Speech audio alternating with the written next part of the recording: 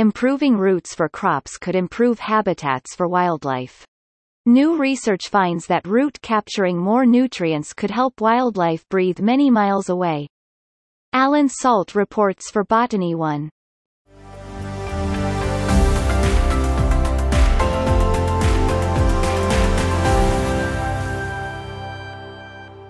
Around the world, at river mouths lie dead zones, areas where oxygen concentrations are so low that little life can survive. The cause is an influx of nitrogen. This nutrient spurs the growth of algae, but, as the algae die, oxygen is depleted from the water, causing life to suffocate. Stopping nitrogen from getting into the rivers would improve the situation, but how can you do that? Dr. Patimpong Sanguilai and colleagues have found roots may have the answer. Their research, published in the Annals of Botany, shows how roots' hairs can influence the take-up of nitrogen. Plants with better roots could reduce the need to add so much fertilizer to fields. Dr. Patimpong of Mahidol University, Thailand, explained more. Nitrogen is a major constraint for crop production worldwide, and thus farmers tend to apply an excessive amount of nitrogen fertilizers. However, several studies have shown that more than half of the nitrogen applied to the fields is not taken up by plants, and it leaches away from the root zone. Some of the nitrogen becomes nitrogenous gases, causing air pollution, and some enters groundwater and water sources. Ideally, farmers would use less nitrogen in their fertilizer. They could do that if the plants were better at picking it up, but it hasn't been clear how to achieve this. Looking at the roots might seem obvious. They're how plants collect potassium and phosphorus, so why not nitrogen? Dr. Patimpong. The benefit of root hairs for the uptake of nutrients that are diffusion limited or relatively immobile in the soil, such as potassium and phosphorus, is largely predictable because root hairs help expand soil exploration volume, allowing the plants to access more immobile nutrients surrounding the root surface. However, their roles for nitrogen uptake have been neglected because the common perception that nitrate, the dominant form of nitrogen in most agricultural soils, is readily available to plants and not limited by diffusion. This is true in many cases, but we know from our observations and few studies in the past that the availability of nitrogen can be limited by diffusion, particularly when ammonium fraction in the soil is high, such as in paddy fields, or when transpiration rate and soil nitrogen content is low. This information urged us to ask whether root hairs can benefit plants' nitrogen uptake from low-end soils. To test the role of roots, Dr. Patimpong and colleagues used three approaches. First, they used the functional structural model SIMROOT. The team compared these results with experiments with maize genotypes with variable root hair length in greenhouse and field environments. We chose to study maize not only because it is one of the major food sources for animals and humans, but it is also a model plant that has been intensively studied. Thus, many resources and information are available and accessible by researchers and breeders worldwide. Furthermore, our study is special in that we use recombinant inbred lines descend from the same two parents, hence represent distinct genotypes sharing the same genetic background, thereby reducing the risk of confounding effects from genetic interactions, epistasis, and pleiotropy.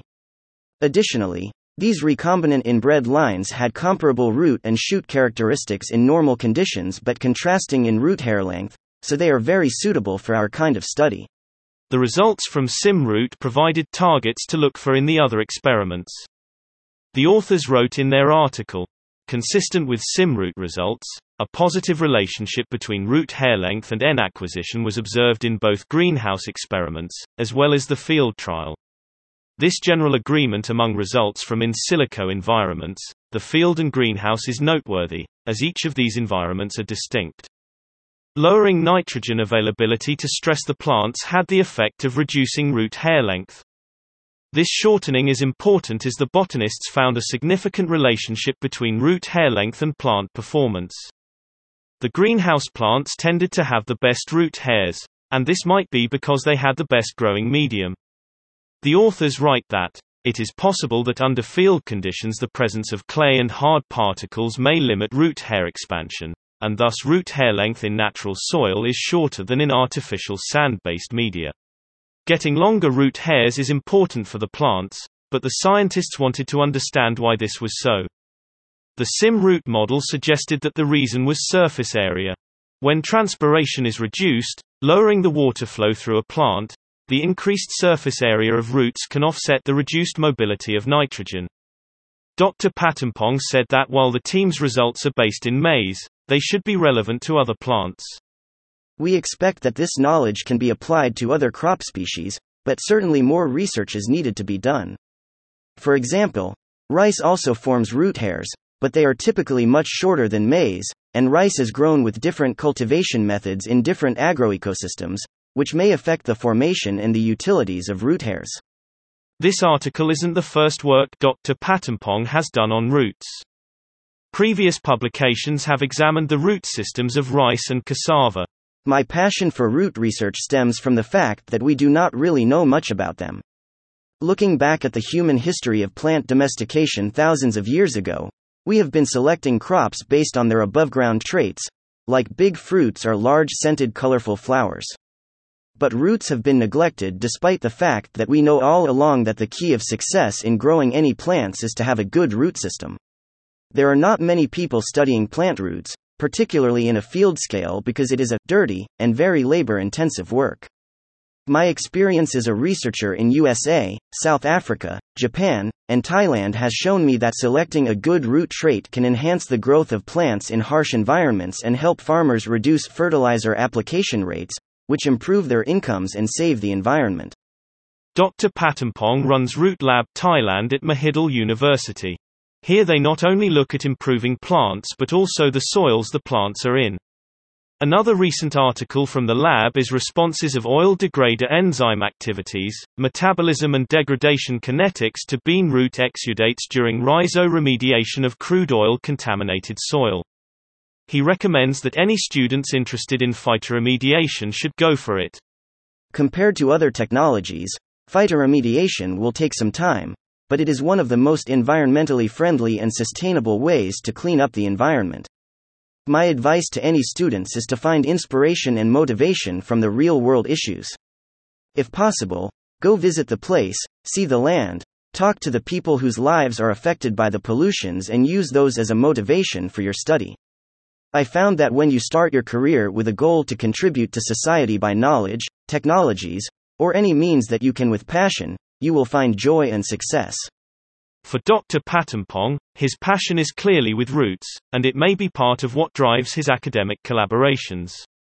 What I personally find most fascinating about plant roots is that they teach me a philosophy of life. Roots are not just there in the soils, but they interact with other roots, elements, microbes, and other soil biota. They compete and yet help each other to sustain lives to create a balanced ecosystem. Every single root is created for a purpose, and a small change even in root anatomy can cause a significant change in overall plant growth and the ecosystem around it. Everyone is a part of the planet, and we can make a significant positive impact to the world we live in.